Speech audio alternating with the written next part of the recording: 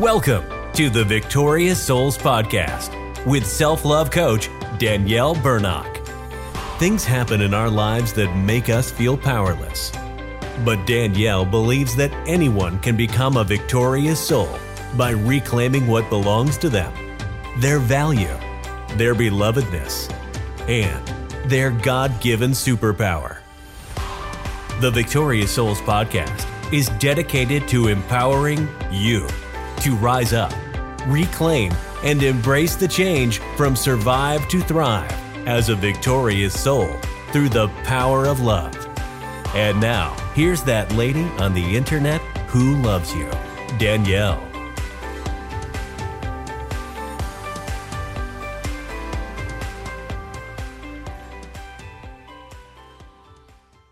Hello and welcome to my live interview today for the Victorious Souls podcast. Today, I have a lady named Tess Scott who has survived multiple divorces and cancer and is remarried with a blended family. And she is here to share her story and her wisdom and her new book, Listen, Sister. So I'm going to invite her in here to share her story with you. And for those of you who don't know me, I'm Danielle Bernock from DanielleBernock.com. Love yourself from Survive to Thrive, that lady on the internet who loves you. And so welcome with me today, Tess Scott. Thank you, Tess, for being with me today. Hey, thanks, Danielle. So I told them that you have survived multiple divorces and cancer. But before we get into all of that and your amazing book, Listen, Sister, that's new this year, share with us a little bit about Tess and what it was like to grow up. What was your life like before all of what you call the freak show? Oh, yeah. It seems like it's been a freak show for a long time. So that's difficult. But I grew up in Ontario. I live in Sarnia now. I grew up outside of Watford, a little town in the country on a farm. I'm the oldest and I have three younger brothers. And we lived a couple miles from town. So it was far to go to a friend's house. We kind of just hung out with each other mostly. And unless our parents were willing to drive and find us a friend, so your brothers have to be your friends, even though they're really lame. And, but we had lots of fun. Yeah, it was good. It was good. And we went to a, local school, went on the bus and just, I don't know, it seems like a normal life to me because that was my life. Yeah. And as a teenager, I applied to college, was accepted in college, and then I got pregnant at 19. So in the 80s, when you got pregnant, you got married. I mean, that was just the thing. That's just the way, the world where I lived in anyways. That's what was done. So I did. So I didn't go to college. I got married. I had a baby boy who I love dearly. He's 37 now, believe it or not. And I can't believe it because I think I'm 37. So I understand that. I'm not apparently because he is. So yeah, when we were younger, we looked at people older and we just saw they were older. But now that we're older, we're going, I still feel like that. I know 57 seems like so old and it's got a lot younger lately. Yeah. So I was married to his dad for a couple years. And then, I clearly was not old enough, mature enough to be married. And that marriage ended with divorce, sadly. And then a couple years later, I got married again. And I was married for some years, and 10 years, I think, had 3 more boys, adopted a boy with special needs. And that marriage ended. And it felt very like it was this circle, like this cycle continually. As I look back, I can see it. But when you're in the middle of it, when every day you're just trying to survive, it feels like it's hard to see what maybe is easier for other people to see. I don't know. I wouldn't have listened to them anyway. But looking back, thank you for your honesty there. Totally honest, always totally honest. I did not listen to anyone who told me. So that also ended in divorce. And then I married my husband, Rick. And he came to the marriage with 2 kids. So that gave us 7, which is an odd number. I mean, who wants to have an odd number of kids? So I got pregnant. And so that made 8 boys. And my oldest son was 18 when my youngest son was born. So quite a spread. Yeah. but 8 boys. And it was a freak show. I mean, that house full, like we had 5 teenager boys at the same time. Oh, And wow. like the amount of milk, Danielle, we could have kept a cow going, I'm sure of it. Like we went through so much milk. It was crazy, and a lot of shenanigans, and a lot of fun. We had a lot of fun, and a lot of things that weren't fun. Like some of our boys struggled with addiction. We found out that our adopted son has FASD and fetal alcohol spectrum disorder. And that in itself is a whole world of struggle, for him and for people who love him. And it wasn't all fun, I mean, I think looking back, you can always choose what you're going to look at it as. And I see tons of fun times. We played board games like every night, and, we had the best of times, but we also had some really crappy times, if I'm honest, but we made it through. And I was following the Lord. I was like in Bible study. I was leading a girls group, everything I thought was going along, skippity boo there. And although, well, things weren't perfect. Okay. It wasn't perfect. I wasn't naive to think that things were perfect in my marriage, but there was so many other distractions going on as well. Like the struggles that I spoke about with our kids, that I wasn't, it kind of took me, I kind of was blindsided, I guess, when my husband came to me and said that he was leaving, that, he didn't love me, he wasn't happy, and he was out. And I was shocked. I was so shocked. And, yeah, like I said, I was not foolishly thinking everything was perfect. I just thought, okay, we've been through these things for so many years. I mean, come on. So I begged God to not let that happen. I didn't want to be alone again. I didn't want to parent alone. I didn't want my kids to go through this again. Yeah. And there's still some shame in the church. And I was not a perfect wife either. I'm not giving all the blame to him. There's always both, or most often, always probably both sides. Always. I would say always. I would say always, right? Like it wasn't an abusive situation in any way, not that kind of thing. So I begged God, and I always say that I spent like weeks with my head in the green carpet of my bedroom, just like crying and crying and crying and begging God, like, don't let this happen. Don't let this happen. Like, I know you can pull this off. I knew God can do a miracle. God can, like, he can always do a miracle. Like he can raise the dead. It's the same God, and I believed 100% that he could do it. And he didn't, he chose not to. And Rick walked out, and and then after a year, I came to him and said, like, I really want to like get back together or like work on this. Are you willing? And he said no. And we got divorced. And it felt terrible. It was so hopeless. It felt so hopeless, but I can say, looking back, because a lot of times we can understand maybe why things happened or see different things in things that happened, not at the time, not when we're in the darkness, right? Not when we're with our face smushed in the green shag carpet, not at that time. You can only see green shag carpet. That's right. That's right. It was really green, but later, right? Sometimes later, looking back, we can see, and I can tell you that time, what seemed like the worst time, brought me the closest to God I've ever been, because I felt like I needed him to breathe. Honestly, it was just that terrible. And we were divorced for 3 years, and then God reconciled our relationship. How'd that happen? It was really weird. So my husband is not a yeller ever, or a fighter. He's an avoider. So he just wouldn't answer me if I texted him something. It just would go unread, like he's more like passive aggressive, let's say. Yeah, I would say that even if he was in the room. Yeah, you are passive aggressive, but he's not here. So I'm not talking behind his back or anything. He knows all these things I'm going to say. So he would just not answer me. And then he started answering or saying something about our son, are you going to the basketball game, or, things like that. And then I asked him to pick him up early because I had to get the tires changed or something, Ontario weather. And he said, oh, I can give you a ride. And I thought, you're going to give me a ride, like in your vehicle? Okay, this is weird. We're going to share like space. We're going to share like, space. Okay. And I can tell you that for those 3 years, 4 years, 5 years, I prayed daily, like that God would change his heart. Like I loved him so much. I knew that God could do it, but I didn't know if he would do it because it's not always best for me. Mm-hmm. Right? I think I know, and I tell God what I want him to do. And I sometimes give him ways to do it because he needs my help. No, he doesn't. But I think when you're dealing with people too, it's not like we're puppets. God doesn't, we can't just changes the person. Ta-da, now I will now maybe behave like that.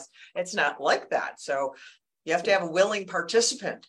Yes, that is true. That is true. Anyway, he asked me to go out for dinner and he asked for forgiveness. He went through a big conversation about everything and just asked to be in my life, to just date, to just be in my life with, And so I said, yes, we'll give it a try. And that's all I can promise you. And so, yeah. So you had 8 kids. Did you have custody of all 8 of them, or did he have some and you had some, or? Well, we only had one together. Right. So, and the oldest ones were like my 18, he was in his 20s by then, he had kids. Okay. Right. So the kids were older. I only had 2 at home. Well, 3, one was in college, and then my special needs son, and then our son together at home. And we shared, we never fought. We didn't even fight in like custody or, like a separation agreement, there was no fighting. There was never, which probably made it easier to get back together. Right. We had the same lawyer. We said, this is how we're going to do it. And we both signed it. Like everything was nice, like, which is weird. I know it sounds weird, but there was no, it was just weird. But I can say now, not that I ever want it to happen again, but I'm thankful for that time. Like I said, because it forced me to realize, why do you believe what you believe? Is God still God if he doesn't do what I want? Right? I had to come to that point. What if God never reconciles my marriage? Is he still God? Is he still good? Does he still love me? Those are all the things that I needed to wrestle with for those years and did. And I'm thankful for that time. And now we are married again, so I'm like over the top thankful for that. We got married on September 9th of 2016. And we just went to the pastor's office in the church because, your 4th wedding, you don't have a big extravagant affair, I find. So we just went, just like 4 or 5 of us, and got married and came home and called our kids and said, hey, guess what? We got married. And so it was lovely. How did the kids feel about it? Yeah, they were happy. They were shocked when we started dating. I mean, we dated from May the 4th until September. We didn't live together. We lived apart and, came together after we got married. We're going to do it right this time. And they were all happy. Yeah. I think they were shocked when we started dating though. Yeah. Wow. And then you got married and then something else happened. Then the cancer happened. What happened there? Tell us that story. Yeah. So we got married on September the 9th, like I said, and planning on having a honeymoon and, like you're just thinking all these wonderful things. And yes, we're finally back together again. And now the angels can start singing and we get the happily ever after part, right? That's right. This is where the storybook happens, right? Sure. Wait a minute. Yeah. But what happened was I had just a regular mammogram on September 30th, and it came back that I had breast cancer. So instead of the first year of our marriage being a lovely honeymoon and all of those things, it was a mastectomy and chemo and radiation and Herceptin and trips to the hospital. The cancer hospital is about an hour from here and all that. So, that was really disappointing. And I can tell you that I told God on many occasions that I was disappointed and that it was the worst timing, because I was actually angry for a little while because I thought, man, I finally have a husband again. and I can have this great year. My expectations were like, I'm going to have this great, everything's going to be perfect. Our son's doing way better. We're together, we're parenting together, all these things. And then I don't know, it was really difficult to cope with that at first, because I guess it was my expectations were kind of dashed, but what I learned, and again, it says in the Bible that hope deferred makes the heart grow sick. I mean, it really is. You had this great big hope, and it's like you got shoved under the water. Yeah. And held under there for a little while. Yeah. But, gasping for air. Yeah, exactly. Yeah. But what I learned, and like I said earlier, like I didn't learn it in the dark time. And there was a dark time when it felt terrible. And I can say that, like, I remember coming to my husband and just bawling. I mean, the poor guy, and saying, like, I just, like, you thought when you married me that you didn't know that I was going to have a mastectomy. You didn't know that I was going to have chemo and lose my hair. I don't look great with no hair. I mean, it's not nice. And you didn't know that I was going to be sick to my stomach and, all these things. And he said, you know what I knew? I knew when I married you that we're going to be married until one of us dies, till the end of our life. That we're getting older. We're in our 50s. And someday someone is probably going to have to take care of the other one. And that's what I'm in for. Whatever that is, I love you. Wow. And that was a gift to me, Danielle. Oh, yeah. That was a gift. That was a gift. And so I'm thankful for that timing that I thought was the worst timing, and I complained was the worst timing to God. And what he taught me in that time that I learned later was that timing allowed my husband to take care of me, to show he loved me. I had no choice but to allow him to do that, because I needed the help. I needed him to help me wash my hair and, help me when I'm sick. And, he made me tea and brought it to the couch and all those things. He looked after the house and the family and the kid, our son and the kid, and all of that. And it allowed him to be able to do that. And it allowed our other kids, our older children, to be able to see, like, look, Dad's in it. He's here. He's not going anywhere. It just cemented in our minds that, like, this is it. He's in. It was really, the timing was really the best timing. Now, had it been different, let's say if we play with this, like I got sick and he heard, oh, Tess has cancer, I'm going to come back. So, and he calls me up and says, I heard you had breast cancer and I want to get back together. No. There is no way I would ever have said okay to that. I couldn't have trusted him. I would have thought that's the only reason, so in the end, it was the best timing.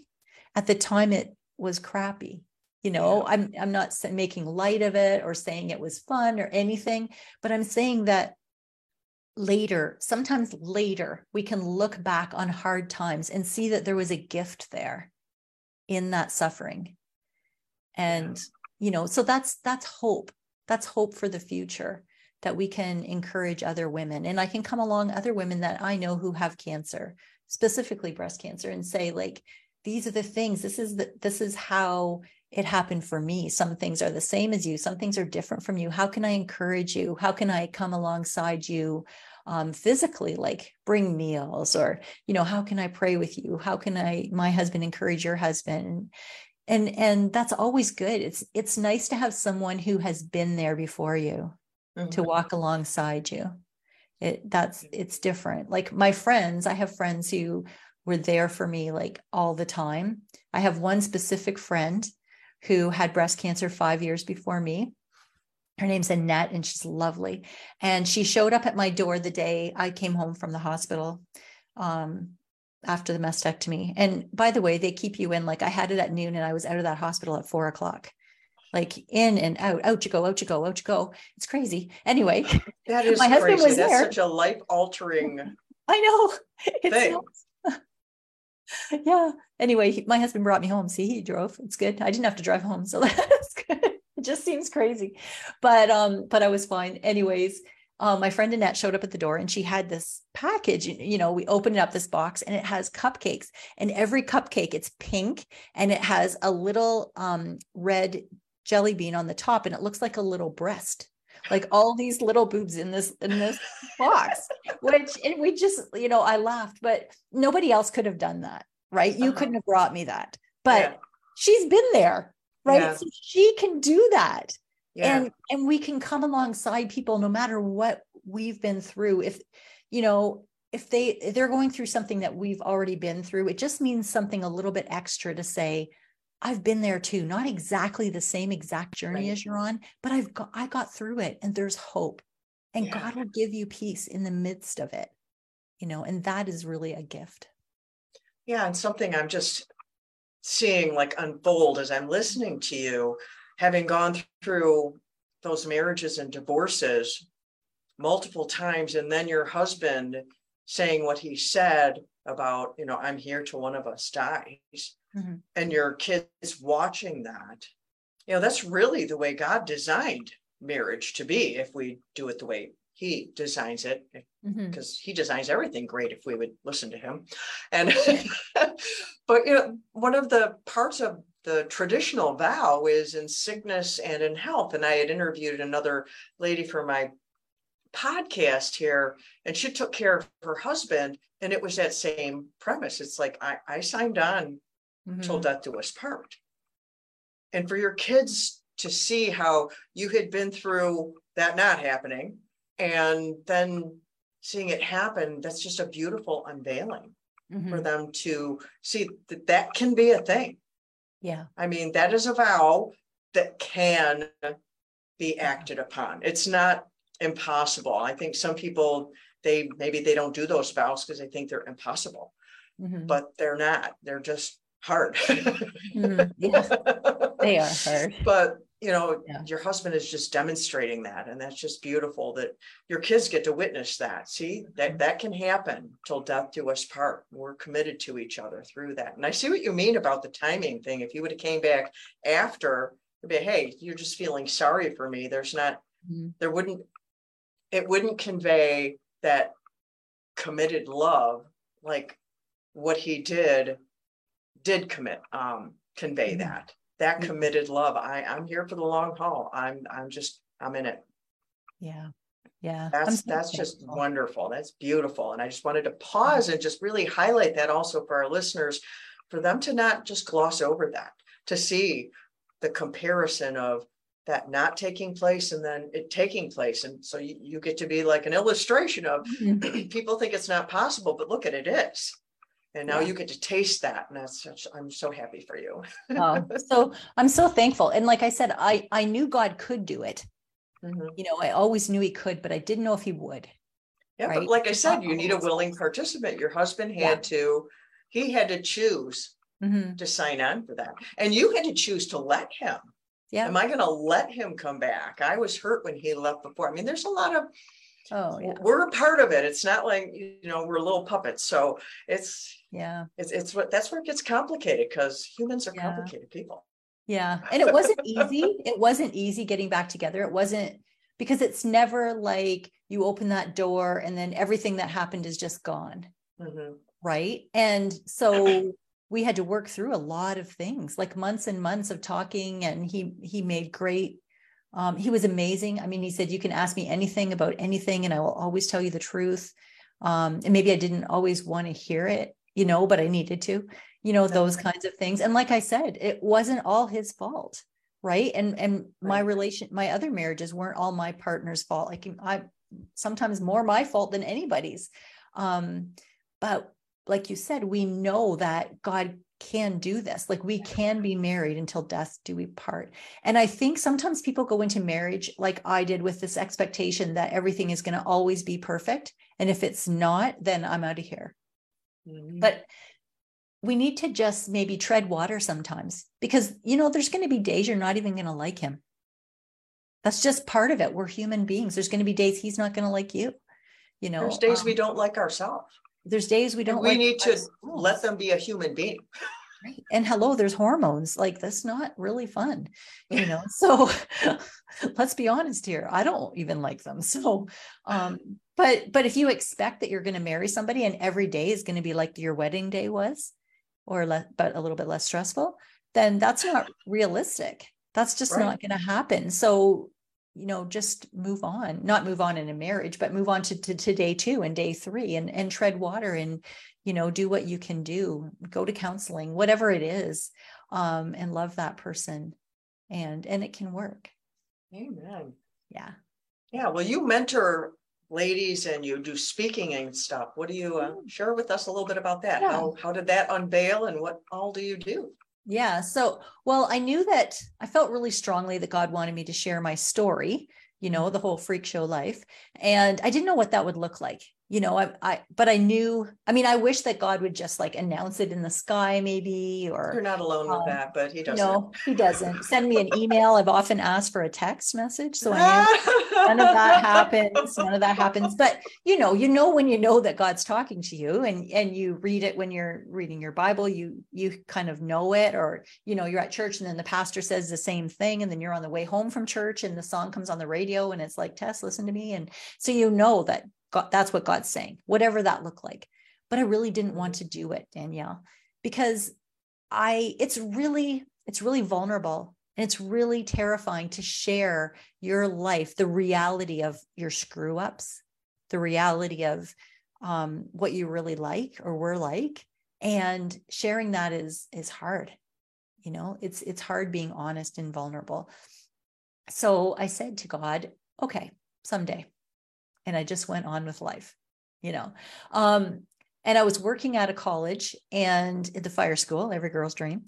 And I was getting ready for work in the morning and I was putting on my makeup and I noticed that my mouth was like crooked, like one side's up, one side's down, and I thought that looks really whacked. So I just kept putting on my makeup and I went to work and opened the door because I had to be there first, open the door and let the students in and do all of those things. And my boss came in and said, "What's wrong with your face?"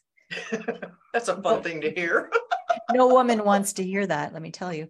So I went to Emerge and they start doing all these tests and they call my husband to come in and they said, you might be having a stroke.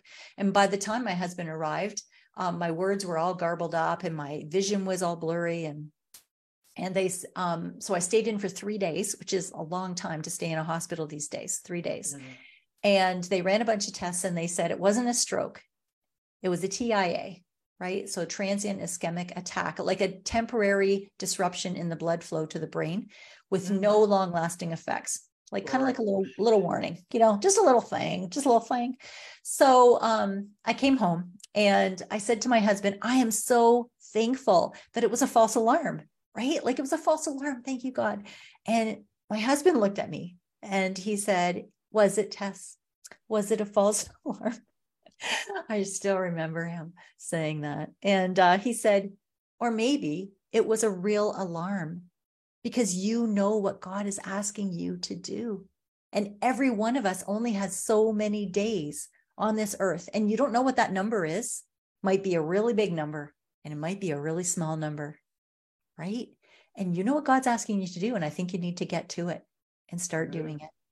So he said, "I want you to consider quitting your job. I'll work 10 years longer and, to retirement, and quit your job and, or consider it." I mean, he didn't make me do it. And, write the book. I want to just pause and back that up there. Yeah. I want people to hear that. I want you to quit your job and I'll work 10 years longer.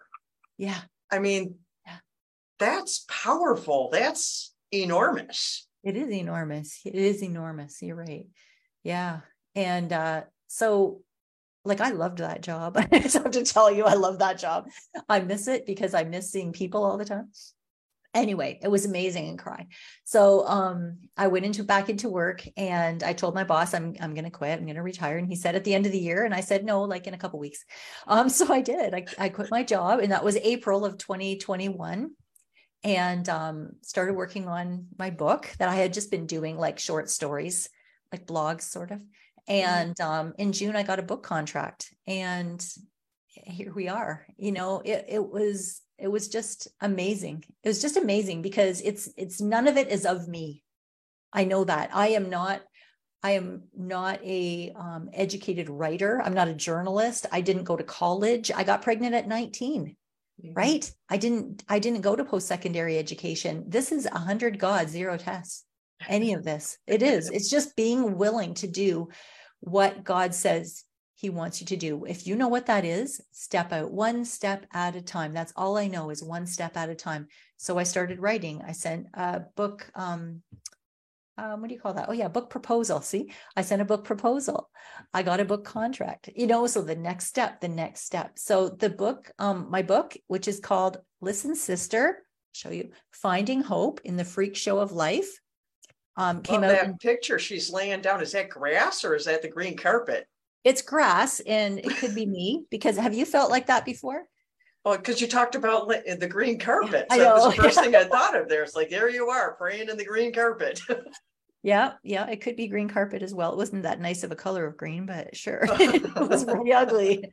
But yeah, and so the book came out in June 2022. And so I've been doing all the book things, to try to launch the book, and it's in bookstores, and going out and speaking to groups of women and encouraging them about how to find hope in their freak show of life, whatever that looks like. Like, not all of them have 8 boys at home, not all of them, probably not very many of them, but everybody. I don't have 8 boys. No, I never but had your 8 life, boys. but you might say that sometimes your life is a freak show. Yeah. Like everything seems like it's chaos, and you're in the middle of it, and in the darkness you can't see how there's hope. Right. So I want to encourage women that there's always hope and how to find it. So I've been having so much fun taking the stage and speaking to groups of women at churches and events, and making them laugh. And if I can make you laugh till you pee your pants, my job here is done. That's all. And yeah. So it's been just really, really fun. I love laughing. I don't want to pee my pants, but I do love laughing really hard till my stomach hurts. Yeah. Okay. All right. That'll be okay. Yeah. Oh, so how can people connect with you? Yeah, so you could go to my website, which is tessscott.com. That's easy, right? My name, tessscott.com. And there you can connect on, there's like a contact button at the top where you can send me an email and I can pray for you, or we can have a little chat by email. I'm on social media, so all the links are there on my website. The book is available everywhere books are sold. So if you're in the United States, it's at Barnes & Noble. I saw it at walmart.com, all those places. If you go to your bookstore and it's not available, you can get it online, but ask them to get it in and put it on the shelf, and we can encourage more and more women.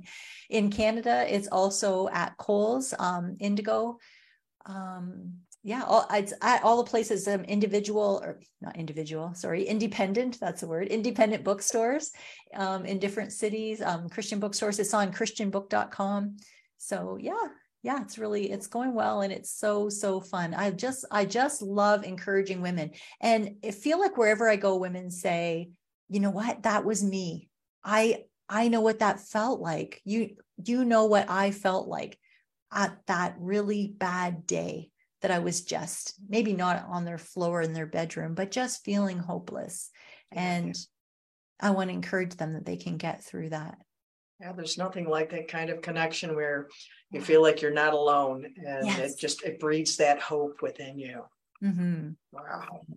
Well, I'm very glad that you are doing that. People need the hope infused in them like that. Thank you for sharing your story with us today. Is there anything that you would like to add before we call this a day? I just want to add that the most important way that I've found to remember how to find hope is to think of how God got you through the past, right? So I journal, whatever you want to do, sometimes take pictures of things, or however you have those memories. And then you can look back on them in the really hard times and remember, like, man, God got me through then. He's going to get me through now. There is hope. Yeah. Wow. Well, thank you. Thank you. And thank you, listeners, for being with us today. Until next time, I love you.